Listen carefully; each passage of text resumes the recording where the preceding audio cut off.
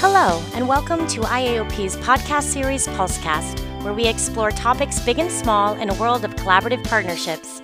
Thank you for joining us. And now, the host of Pulsecast. Hello, everyone. My name is Debbie Hamill, CEO of IAOP, and welcome to the next in a series of conversations I will be having with our partners on pressing issues affecting us all in 2022 and beyond.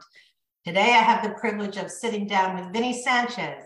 Vinny is the global chair of DLL Piper's Technology Transactions and Strategic Sourcing Practice. Wow, that is a mouthful, and is highly recognized as a leading technology and outsourcing lawyer by the Legal 500 US and Chambers. Vinny advises clients in complex technology, strategic sourcing, outsourcing, and commercial transactions, including post-contract matters that arise during the normal course of these relationships, such as implementation, transition challenges, governance, audits, and disputes. A significant part of his practice also includes representing clients in digital transformation programs and supply chain management, including nth-party risk, business continuity, and data and cyber risk.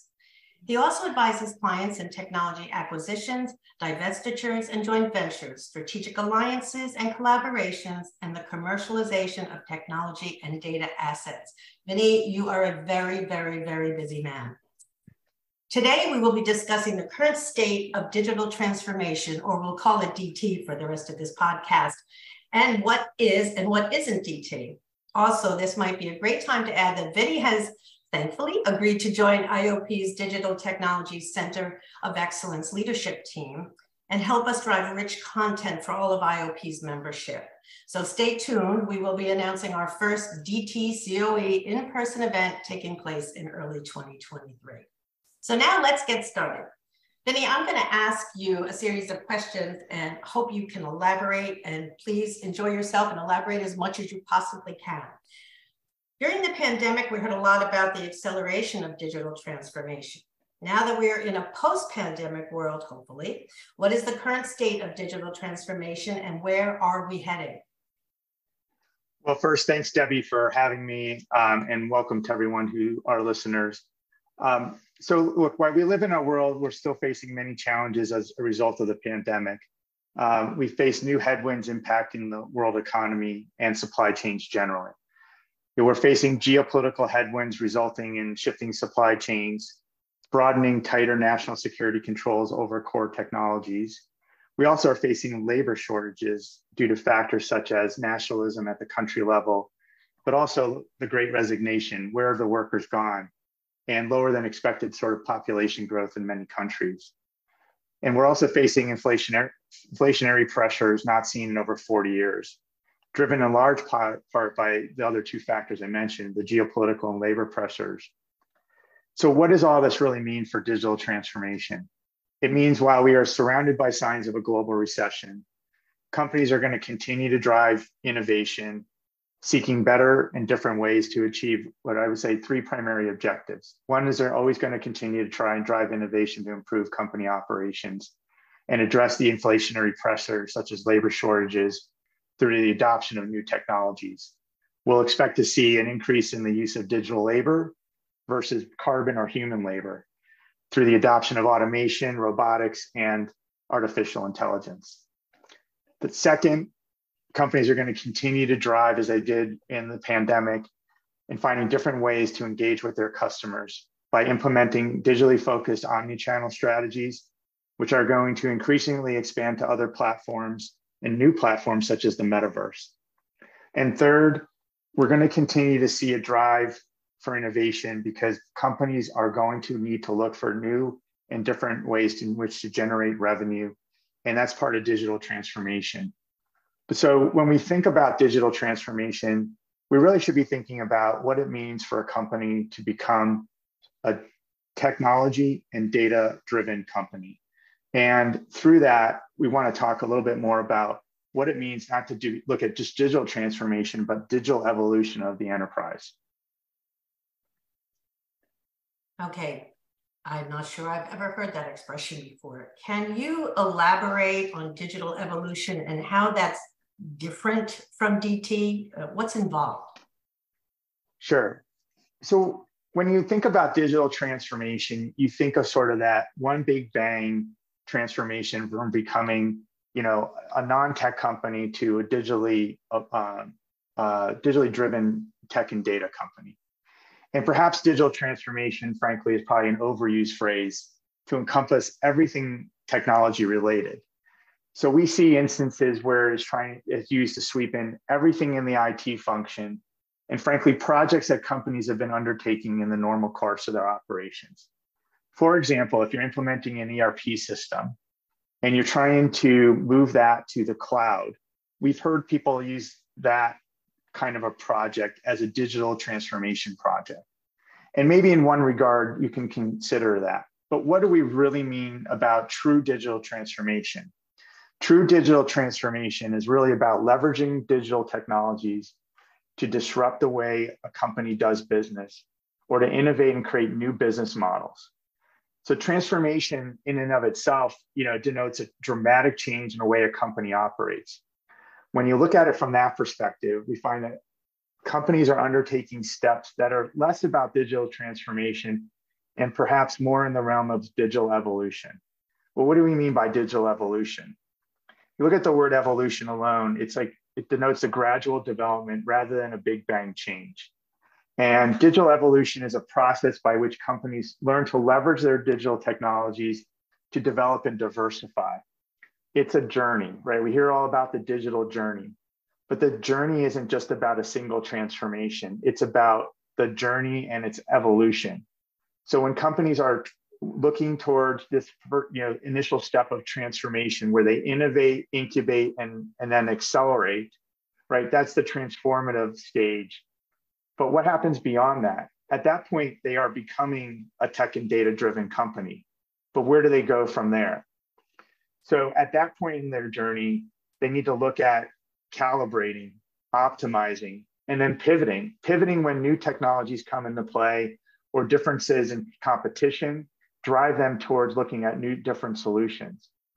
So when we talk about digital transformation, it's only about half that journey. Companies really need to undertake a longer term view of sort of their digital evolution. It's an ongoing gradual process that needs to be adjusted to remain competitive, to continue to calibrate and optimize and maximize operational efficiencies and financial benefits. And that's really where we think companies are going, and where we like to talk about this more in beyond transformation. It's really about this digital evolutionary journey that companies are on. Great, thank you. Kind of a quick question so I can wrap my head around this a bit more. Is a company that is actually doing digital evolution, is this a differentiator for them, a competitive advantage? Are there companies that are not going in this direction yet? Is this something we're going to see? Yeah, I think that's a great question, Debbie. I think the companies that look at digital transformation in the sense that I'm going to sort of revamp my back office services and become more cloud-based, SaaS-based, is not really what we talk about, the true digital transformation. And so those companies will find better ways in which to conduct their business, but they really aren't going to have evolved into becoming a true tech and data-driven company. So as you look across any sector, a truly digitally evolved business is one that becomes in and of itself a tech and data-driven company, even if they're not in the tech sector, right? And so it's part of the ways in which they look at and shift their business models to engage in sort of this digital world. And that's what we try to talk about with the companies. It's about that longer term journey. It's not just about revamping your back office systems. Okay, thank you. That is really very helpful. So the next question would be, what are some of the key drivers for companies to successfully undertake a digital transformation initiative and become a digitally, that's hard to say, evolved enterprise? So becoming a digitally evolved business means becoming a tech and data enterprise, regardless of what sector you operate in. And what's driving that in some respects is, cost, obviously, right? But that's what drives sort of the digital transformation when we talk about in the context of revamping our back office operations. A true digitally evolved enterprise is driven by looking at new revenue streams, looking at new ways to engage with customers. We have a generation that's growing up with a symbiotic relationship with technology, right? And we need to find different ways in which to engage with them through other different platforms, such as the phone, your mobile phones, through the metaverse, through gamification. We're seeing all different types of ways in which companies are shifting to address the changing, consumer and these different generational aspects to it. But when we look at sort of a digitally evolved enterprise, it should focus on sort of 4 key pillars, right? It's the intersection between cyber, the technology, the data, and the connectivity, right? All those things come together to sort of drive these changes within an organization, how the organization looks at itself and the way it's going to engage with its customers and generate new revenue streams. And all of this, what's most critical to all of this is really a top-down organizational change and governance over all aspects of a digitally evolved program. We know governance is important no matter what you're discussing, but this seems particularly involved. Would you be able to expand a bit on how companies should be thinking about governance? Yeah, I'm happy to. When you look at governance, it has to start at the highest levels of the organization, that being the board of the company, and really embracing from the top down what the company is trying to drive towards and all the challenges it faces. In an interconnected world, right, we face challenges from cybersecurity attacks. We face issues of how do I take my operations and completely shift it into a cloud-based infrastructure or to a SaaS provider. Similar to what we deal with when you're looking at outsourced relationships. But now we're dealing with different types of technology. We're dealing with different types of relationships.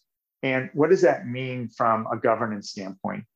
We think that in a digitally evolved business, companies should be looking at the composition and skill sets of not only their board members, but also senior management, and looking even below those levels.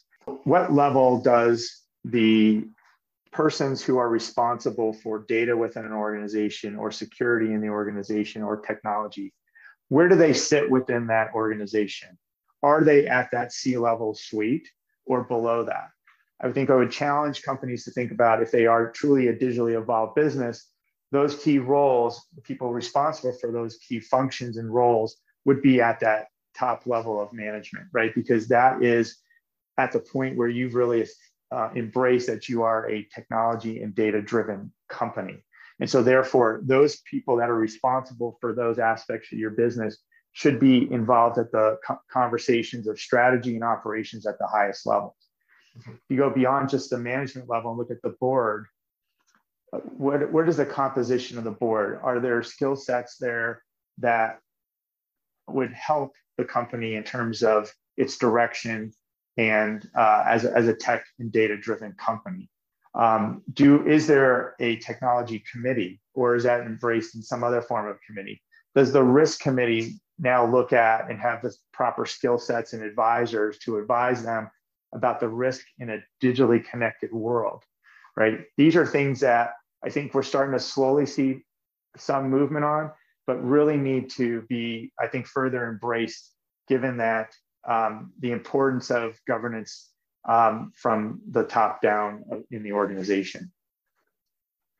Yeah, can't stress enough how important that really is. Thanks, Vinny, for explaining that. I want to just talk a minute kind of about outsourcing.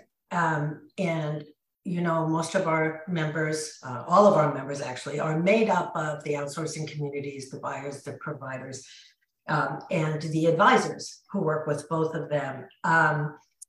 IOP is a member of the Global Technology and Business Services Council. And just recently, we were talking about how in a downturn, or, I don't want to say recession, but when you start to think about the economy and what might happen, outsourcing seems to have a bit of a resurgence in a lot of people's minds. And so I wanted to ask you, what does the future hold? If you had a crystal ball, Vinny, could you tell us what the future would hold for outsourcing in a digitally involved business?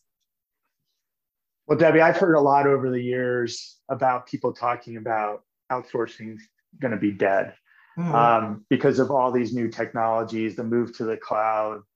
I have to believe that I think the future is very bold for outsourcing practitioners, anyone in that ecosystem.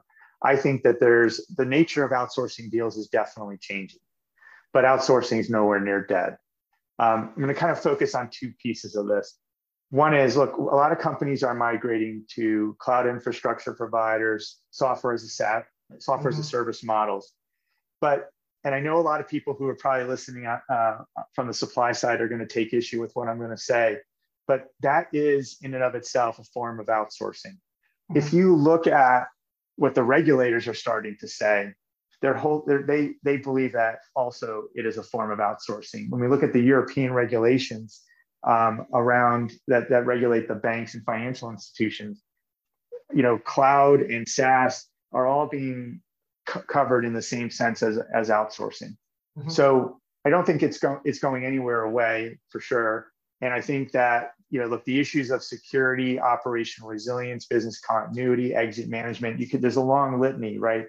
Are all similar when you're dealing with these new technologies and these new as a service models. And what we're finding is there's just challenges, right? There are challenges of the as a service providers coming from the software on-prem world where they contract differently. And then you have others coming from the managed services world and saying, boy, this looks a lot like a managed service packaged up as a product. And so you have this intersection. And at some point, you start to see the market trying to move these sort of as a service providers to understand the criticality of these operations and functions that are moving to their cloud infrastructures. And so that in and of itself is a form of outsourcing. But I think we see some complexities in how, and still some education that is required for folks to really kind of embrace all these issues that are really critical to companies. Because look, when you see things that are like suspension rights in a contract, or you see things like, how do I actually unwind this in a efficient manner? And that's not really addressed in a lot of these arrangements we see. It causes a lot of consternation. So I think it's like the early days of outsourcing. It's just that there's going to be an evolution in how people approach these, and the market will continue to shift and hopefully become more competitive. The second part of this is, look, when we talk about digital evolution, there's a level of complexity involved in bringing all of these disparate technologies together. Think about AI, blockchain, quantum computing, 5G, and all the technologies that are yet to be developed. Some of those skills are really hard to come by. And the companies will be faced with having to decide whether they manage this in-house and can find and develop the right skills, or whether they're going to have to depend on third parties, the managed service providers out there. So this provides really, I think, all these new technologies actually provides even more opportunity for those who operate in our ecosystem of outsourcing and sourcing. There's a role for managed services providers, whether you call it managed services, whether you call it systems integration and management, or sometimes the SIAM model, or perhaps, we start to see the evolution of the digital business operator, someone who comes in and manages all these technologies on behalf of a company. I think we're going to start to continue to see this evolution in our outsourcing space. And I think there's going to become more opportunities, and they're not going to be any less complex than what we've had to deal in the past. I think it's going to be even more complex. And again, this provides just a great opportunity for everyone operating in our space. Wow. Well, that sounds wonderful. It's like you're the cheerleader, and I could listen to this for another half an hour. My goodness. So I just wanted to kind of wrap this up. Do you have any final thoughts on? I mean, you have been talking a lot about into the future, but if you had to look 5 years down the road, what do you think the number one thing you would say? Governance is going to be more important, outsourcing is going to be more important, and maybe, there'll be other strategic partnerships that develop. What is the key thing when we talk about digital transformation and evolution, if you had to pick one 5 years down the road? Yeah, no, it's great. It's hard to pick just one thing. I think there are going to be new revenue streams available through different types of partnerships where companies that have not traditionally been tech companies, right, as they go through this journey, are going to become more tech and data driven. And I think they're going to look for partnerships with some of their service providers that are going to provide them with greater opportunities. I think we might see the growth of more outcome-based models than we have in the past. And I think this is going to offer greater opportunities and partnerships within the outsourcing ecosystem that we all operate in. I think that there's going to be really good opportunities for people to partner together in ways that we haven't seen in the past. And we're starting to see little bits and pieces of it here and there. But I think we'll start in 5 years down the road, we're going to see more partnerships within sectors. Now that makes perfect sense. Thanks so much, Vinny. Any last words before we wrap up? No, but thanks so much for having me and for having the opportunity to speak with everyone about this great topic. Yeah, it was fantastic. Thank you so much, Vinny, not just for taking the time, but really for sharing these amazing insights. And thank you all out there for listening. Until next time, stay safe.